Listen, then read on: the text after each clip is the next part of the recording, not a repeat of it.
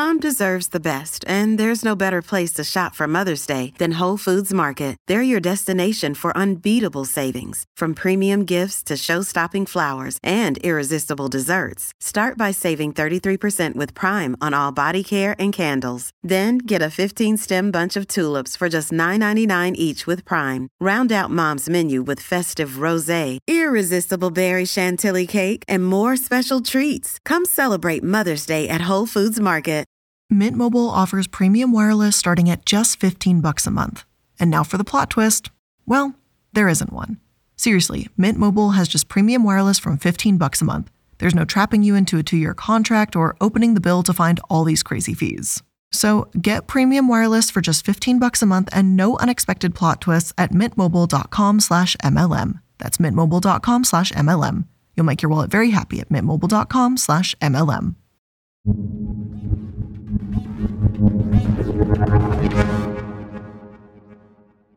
Alzheimer's is the most common type of dementia, and it can be a devastating disease. Those of you who've seen a loved one struggle with Alzheimer's likely know all too well what I'm talking about. Andrea Gillies took care of her mother-in-law, Nancy, and explained to The Guardian how much it affected her. Every day, Nancy would wake up to find that she'd aged 50 years, that she didn't recognize herself in the mirror, and that she had no idea where she was or who she was with. Complete strangers walked into Nancy's room, handing her clothing she'd never seen, asking how she was and if she wanted to walk. Distinguishing between reality and fantasy was impossible for Nancy. It was, as Andrea put it, like science fiction. It's difficult to know what to do in this situation. Do you visit them, spend time with them, even though maybe it makes no difference? What if they're hostile or even aggressive? Nancy would slap her granddaughters, curse at them, and be unable to use the bathroom properly or even bathe. She was unrecognizable, no longer confused, but miserable, fearful, and angry. And it's not Nancy's fault. No one's fault for this happening. And she's far from the only one that's felt this way. There's no shortage of stories online about the effects of dementia, the general term for a decline in memory, reasoning, and thinking skills, and Alzheimer's, the specific term for the brain disease itself. While Alzheimer's can affect people differently, it's typically a very difficult road. Others say that losing their loved one to Alzheimer's was like losing them twice. There just wasn't a physical death, but an emotional one, and the connection and ability to make new memories with them was gone.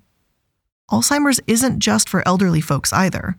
According to the Alzheimer's Association, about 200,000 Americans under the age of 65 are living with early onset Alzheimer's disease, and around 1 in 9 people over the age of 65 have it. People have good reason to be scared for their elderly loved ones, and good reason to be afraid of getting it themselves. It's an absolutely terrifying disease. I'm not going to mince words here, and it makes it all the more worrying when you consider the fact that there's no cure either. There are some treatments that might help change the disease's progression or alleviate symptoms and improve a patient's quality of life, but you simply can't just get rid of it. Between all this, it's no wonder that, according to a Harvard School of Public Health survey, about 25% of participants feared this disease more than any other. Other studies have that number even higher, and many of those questioned think that the diagnosis would mean that life as they know it is effectively over. No participating in conversations, no driving, no being alone, etc. One Alzheimer's charity survey found that the majority of people they spoke with, 64%, thought that they couldn't even seek support from a charity either, believing that reaching out and getting help would be too difficult. The reason why it's so important to stress this and to talk about these difficulties is because it better helps us understand the relief that came along when we finally did start getting answers about how Alzheimer's works. In 2006, one research team gave millions and millions of people hope that we could finally understand this disease, bringing us one step closer to potentially curing it. Controversial new treatment for Alzheimer's has been approved by regulators in the United States. The treatment, which is approved by the US Food and Drug Administration, or FDA, a lot of people have heard this, the amyloid plaques and their association with the disease Alzheimer's. What they found was that there was a decrease in those plaques that you see on the right side of your screen there. Now, whether it seems like the whole disease begins with the accumulation of beta amyloid, and that's shown here by this squiggly red line sort of structure here. Now, A beta is a very sticky protein. It really likes to aggregate. Hello and welcome to Multi-Level Mondays. I'm the Illuminati, and today we're going to be talking about the 2006 breakthrough in the Alzheimer's community. And when I say breakthrough, I really do mean it in the truest sense of the word. Sylvain Leslie and a team of researchers published an article entitled, "A specific amyloid beta protein assembly in the brain impairs memory." Leslie had images to back up his words too, and it's not as if this was coming out of nowhere. This hypothesis had existed for quite some time. This new revelation was simply a study that could finally back up the theories and set people on the right track. I'm no scientist, but from what I understand, the paper said, hey, if you've got this amyloid beta protein, this can be what causes memory impairment. While I am drastically oversimplifying here, the conclusion seemed to be that so long as someone could understand this protein clump, they could understand and potentially cure Alzheimer's. This was only tested on mice, but with the photos and promising evidence, it was still a massive leap forward. But here's the especially important piece. Science builds on itself. When important, groundbreaking research is unveiled to the world, we don't just say, nice job, get a round of applause, and leave it at that. Now, Sylvain had taken the first steps, but what about the second steps or the third? Others began building on their research, trying to take it further and conduct their own studies using his knowledge.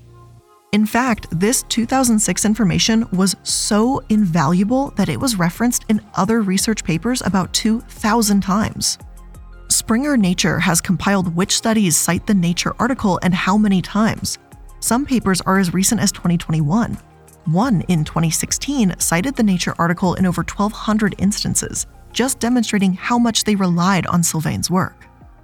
All in all, there are 206 pages worth of articles that cite Sylvain in some way, putting him in the 99th percentile for citation rank. That's literally as high as you can get. Now, naturally, this also meant a lot of money. Billions of dollars went towards funding research, with this 2006 study effectively guiding the way. However, what some researchers found was a bit different than what they expected. Just a couple of years later, in 2008, Alzheimer's disease researcher at Harvard, Dennis Selkoe, came up empty when looking for this same protein assembly in human tissue. Other scientists posted to Alz Forum claiming that they, quote, "They tried but were unable to replicate the findings. They'd never even published those studies, though I'm not sure why this would be the case, and some said that they'd been skeptical about Sylvain's data from the beginning. After all, if this really was the reason, the breakthrough that we'd all been hoping for, then why couldn't anyone get the same results?" For ages, people believed in the study, and the concerns around Sylvain seemed like no more than whispers in the medical community. As I'm obviously not part of said community, feel free to take that with a grain of salt. However, it's been reported that in 2013, suspicions of misconduct were posted anonymously. PubPeer is a forum for discussing potential flaws in published papers, and there was an unidentified user who told people about possible image manipulation. You can actually still find this post online, at least at the time of writing. It is out there, even though it didn't seem to get nearly as much traction as one would hope. The criticism and red flags that were talked about in 2013 largely had to do with the photos that Sylvain had as proof. The author explains that when you look at them in high resolution, there's some clear cropping going on. And being blunt here, I'm not really sure exactly what they mean when they say that there's different bands of IP6E10 are seen, or what they're exactly discussing about when they talk about lanes. I'm sure any neuroscientists, scientists, medical professionals in general could follow along more than I could. I'm not going to pretend to understand the nitty-gritty details here. But what I do understand is that the post, generally speaking, said that the photographic evidence isn't actually adding up. Unfortunately, nothing really came of this, at least not right away. As The Atlantic puts it, the scientific whisper network was inert. I understand that if you're criticizing a study such as this, your argument has to be foolproof. Maybe you've got to replicate or attempt to replicate the data first. It's not surely as simple as, hey, I think you're lying, and the research is just taken down and discredited. Time just wasn't a luxury here. People were using the source again and again and again, literally thousands of times. New research was even based on it. New drugs were developed around it. And when the scientific community at large accepts questionable research as fact, then everybody suffers if it's wrong. When a scientist discovers a leading cause of a disease, what do you think happens? Well, people try to cure it, of course. a potential breakthrough this morning for millions of Americans affected by Alzheimer's. A new antibody treatment for the disease could slow the progression of cognitive decline by 27%. Here to explain this major development is CNN Drug companies will try to create a product that addresses said cause, and that's exactly what Biogen did. They made aducanumab. It was sold under the brand name called Aduhelm to, quote, treat the protein plaques associated with Alzheimer's. Now, this was supposed to be the miracle that we've all been waiting for. This was going to change everything. It's not to say that Alzheimer's was going to be completely eradicated immediately or something, but this was hope for what was once a hopeless uphill battle. In 2021, the Alzheimer's Association wrote, "The drug is the first therapy to demonstrate that removing beta amyloid, one of the hallmarks of the Alzheimer's disease, from the brain is reasonably likely to reduce cognitive and functional decline in people living with early Alzheimer's." If we could collectively take this giant leap forward, then what more could we do? Maybe cure it altogether? Maybe those who wouldn't be able to recognize their loved ones before would be able to have just a little bit longer with them, a little bit more time before they slipped away. It felt so real and right within grasp. Not only was the Alzheimer's Association reporting this, but the FDA itself approved it too in mid-2021.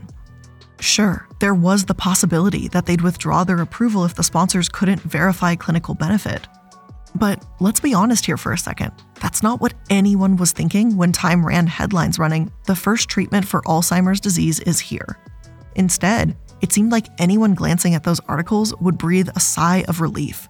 If you read that in your 20s, 30s, or even 40s, maybe you thought that at least now you could rest a little bit easier, knowing that by the time you were elderly, this disease would probably be wiped out entirely, like polio or something. But treatments don't come cheap, and I'm talking $56,000 annually per person. This was more than twice as much as what analysts were expecting. AP News reported a few months later in November 2021 that the cost of Medicare as a whole was going to jump, in large part because of the new Alzheimer's drug. The cost of Aduhelm alone was enough to affect everyone's premiums, regardless if they took it or not. The jump was a full $21.60 per month too. And while the drug isn't responsible for all of that, officials said it accounted for about half of that, so about $10 or so. Considering that Alzheimer's affects about 6 million people, the vast majority of which qualify for Medicare, this wasn't a huge shock, and as frustrating and broken as our healthcare system may be, it seemed like a need. No one should have to go through the pain of this disease if they don't have to. But not everyone was so hopeful in the beginning. Dr. Jason Karlowicz, co-director of the Penn Memory Center, stated, "In general, the data on the relationship between the amyloid changes and the clinical changes are not as strong as we hoped they would be. We do need to wait for more data." The Institute for Clinical and Economic Review backed him too. In fact, Aduhelm caused quite a bit of controversy, to the point where 3 FDA advisors resigned over its approval. The New York Times reported that the first to leave the committee, Dr. Joel Perlmutter, a neurologist at the Washington University School of Medicine in St. Louis, stated, "Approval of a drug that is not effective has serious potential to impair future research into new treatments that may be effective." He added that the billions spent on this therapy might be better spent developing more evidence it actually works or on other therapeutic interventions. Not every medical professional was strongly against it, though. Dr. Stephen Salloway, professor of neurology at Brown University, said that the drug truly offered a chance of preserving the quality of life.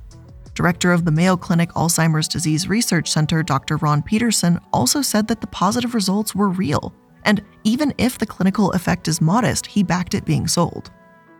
Another New York Times article titled "How an Unproven Alzheimer's Drug Got Approved" called the decision one of their most consequential and controversial in recent years.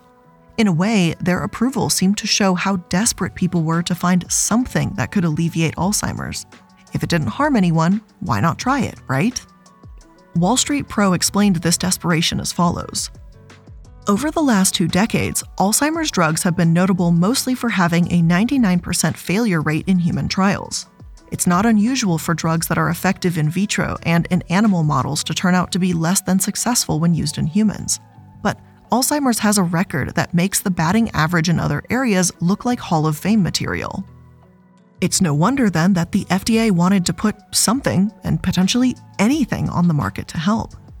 But there are plenty of reasons to be more cautious here.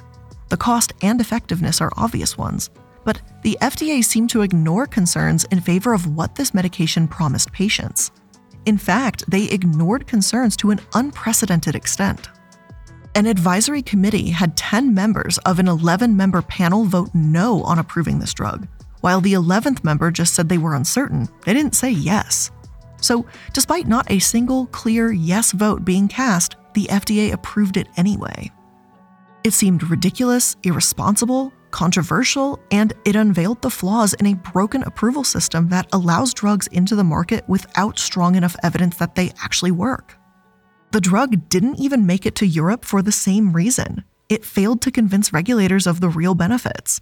This was bound to open the floodgates for even more questionable medications just like it. And then came Simufilm.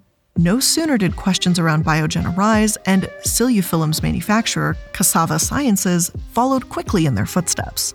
Apparently, a group of scientists believed that the drug makers were exaggerating the potential benefits, so they attempted to short sell Cassava.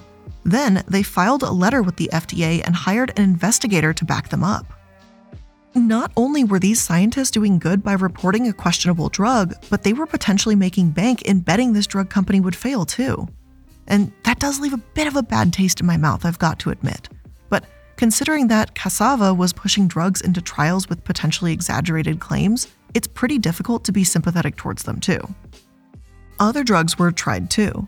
Genentech created Crenezumab. I'm so sorry that one is totally just throwing me for a loop today. And this drug was supposed to have promising results targeting those dangerous Alzheimer-causing plaques, but their drugs didn't work either. And it's odd that despite the 2006 research paper allegedly unveiling the root cause of the disease, nothing was working against it. Matthew Scragg found it odd too, and this neuroscientist and investigator decided to dig into it a little bit more. He started with the Cassava case, and then, in a matter of speaking, he opened the floodgates for a very different reason than just ineffective medicines. The images were a lie. Had a pattern of artifacts in it that was concerning. And then one raised concerns that perhaps there was some manipulation of the data or research misconduct. And what we found was a pervasive pattern of these red flags. You were probably able to anticipate that by now, but for the medical community, going through this revelation was a massive shock to the system. I won't say that this means everything we thought about Alzheimer's was a lie and we can throw out the past 16 years worth of research. It's not quite that severe, but it certainly comes far too close to that for comfort too. Dr. Matthew Scragg made the allegations against Sylvain in 2021. It took about 6 months to research the publication thoroughly, but Science magazine admitted in July 2022 that they found about 70 instances of possible image tampering throughout Sylvain's studies. 20 of his papers were labeled suspect too. 6 months may seem like a long time, but it's nothing compared to 16 years. I have no idea why this wasn't happening sooner, like why they didn't do this until just now. Like in 2013, when users online raised some pretty good questions about the paper's validity. Why not then? Why wait until now? For 16 years, Sylvain downright lied to the medical community and gave millions false hope. Carl Hurup, a professor of neurobiology, had this to say on the matter. It's never shameful to be wrong in science. A lot of the best science was done by people being wrong and proving first if they were wrong and then why they were wrong. What is completely toxic to science is to be fraudulent. And toxic is definitely an understatement. I mean, how inhuman and horrific and vile of a person do you have to be to do something like this? He allegedly acted as if he knew the main cause of Alzheimer's, wasting many millions, potentially even billions, in directing Alzheimer's research towards his seemingly false theories. Words fail to describe his irredeemable selfishness. I've avoided calling him a doctor for the vast majority of this episode because I don't consider someone like this a doctor. No true doctor, no one that aims to treat and help others, would do something like that. As an aside here, let me briefly clarify that no, this does not mean that amyloid theories should all be discarded. The Associate Director of Research at Alzheimer's Society, Dr. Richard Oakley, says we don't need to throw the baby out with the bathwater. The amyloid protein theory has been around for a very long time, and it's been influential for quite some time. Sylvain's study just so happened to focus on one specific type.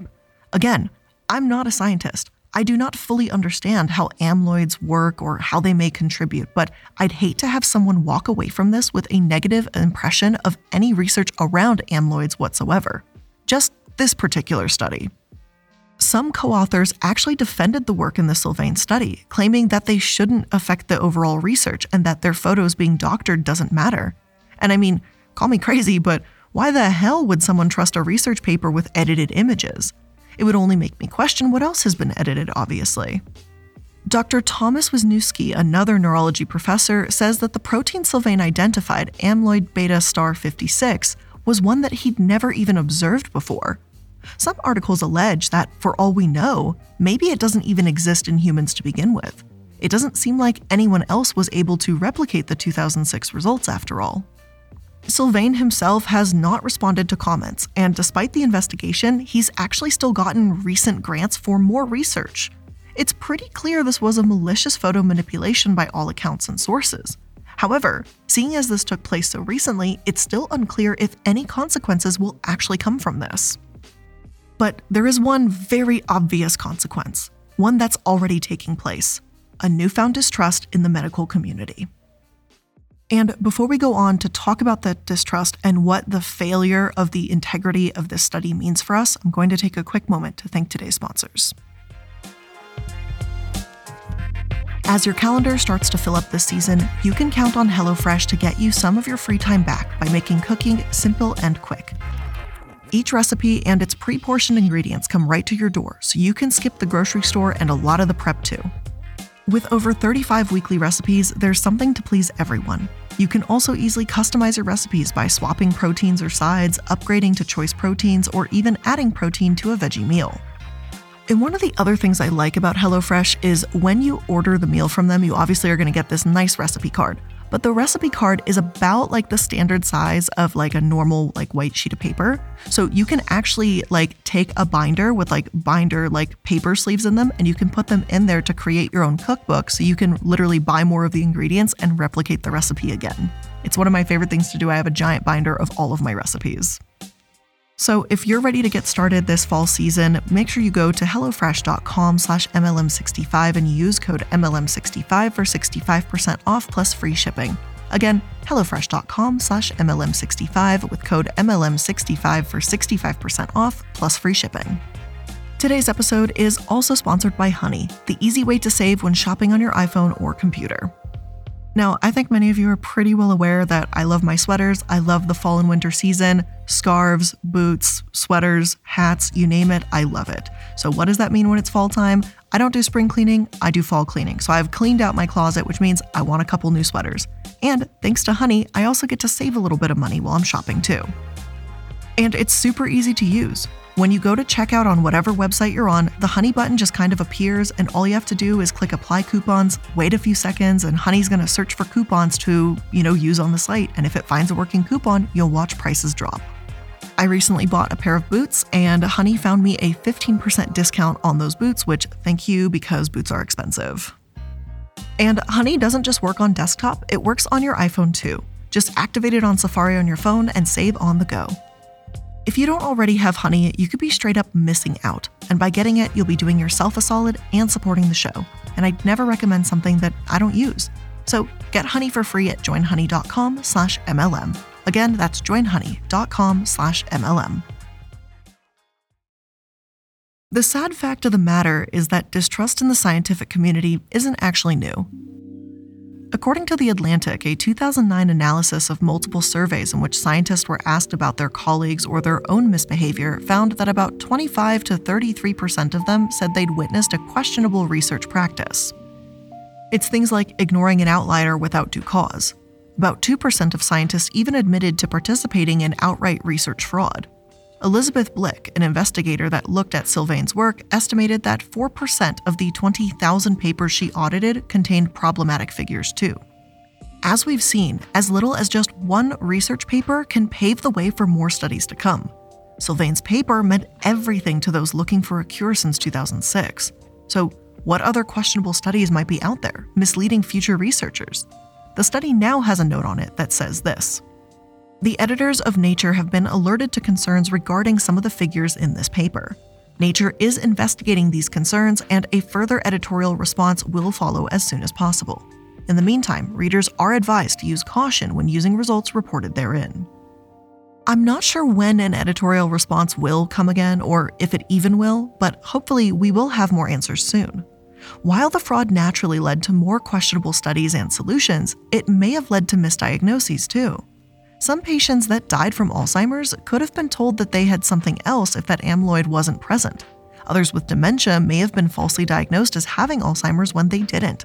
It's difficult to truly measure the consequences here. Now, this does not mean scientists are always just lying to you or anything like that. Science can be self-correcting too, just in the long term. It's pretty hard to go into something, a project or a study, without a shred of confirmation bias. Of course, anyone, scientist or not, is going to want their hypotheses to be correct.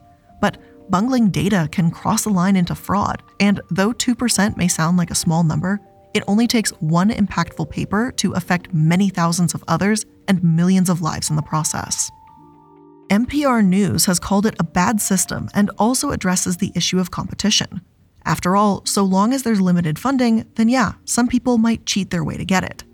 While it might be too early to say for sure, Sylvain sure seems to be one of them. He has made some groundbreaking findings and was rewarded for it. And do you know who wasn't rewarded? The scientist that attempted to confirm this groundbreaking data in replication studies. Personally, I feel like there should be more incentives for things like that. Like, yes, breakthroughs are important, but making sure that those breakthroughs are legitimate is just as important too, and perhaps even more so that we don't go spiraling in the wrong direction and potentially cause harm where there could be healing. Despite that, this is largely seen as the status quo according to The Atlantic. There's a publish or perish ideal in academia that can lead to a dominance of false findings in an attempt to keep up. And even though these whisper networks and forums exist to question strange or suspicious findings, it rarely leads to actual accountability. Were it not for how impactful and public Sylvain's findings were, I can't say that we absolutely would have even heard about this. So the question remains, what do we do next? Where do we go from here? Well, thankfully, scientists are checking in on one another. The questions that arose very soon after the 2006 study were legitimate and well-founded. We just need more people listening to those voices, to the scientists that are willing to question a study's results. I mean, that's what we were taught as a kid, right? That being a scientist is about conducting experiments, research, being curious, and being willing to be proven wrong. Let's reward those curious scientists and reward those that are willing to confirm and replicate what we think we know too. But with all of that being said, that is, unfortunately, where I'm currently ending today's episode of Multi-Level Mondays. I hope you learned something new here today, and if you did, make sure that you're liking, following, and subscribing to stay up to date with all the latest information. I do assume this is a topic I'll have to revisit in the future. Unfortunately, for right now, it's just a waiting game to see what's happening and to who. But again, thank you so much for joining me. I do really appreciate it, and I'll see you in the next one. Bye.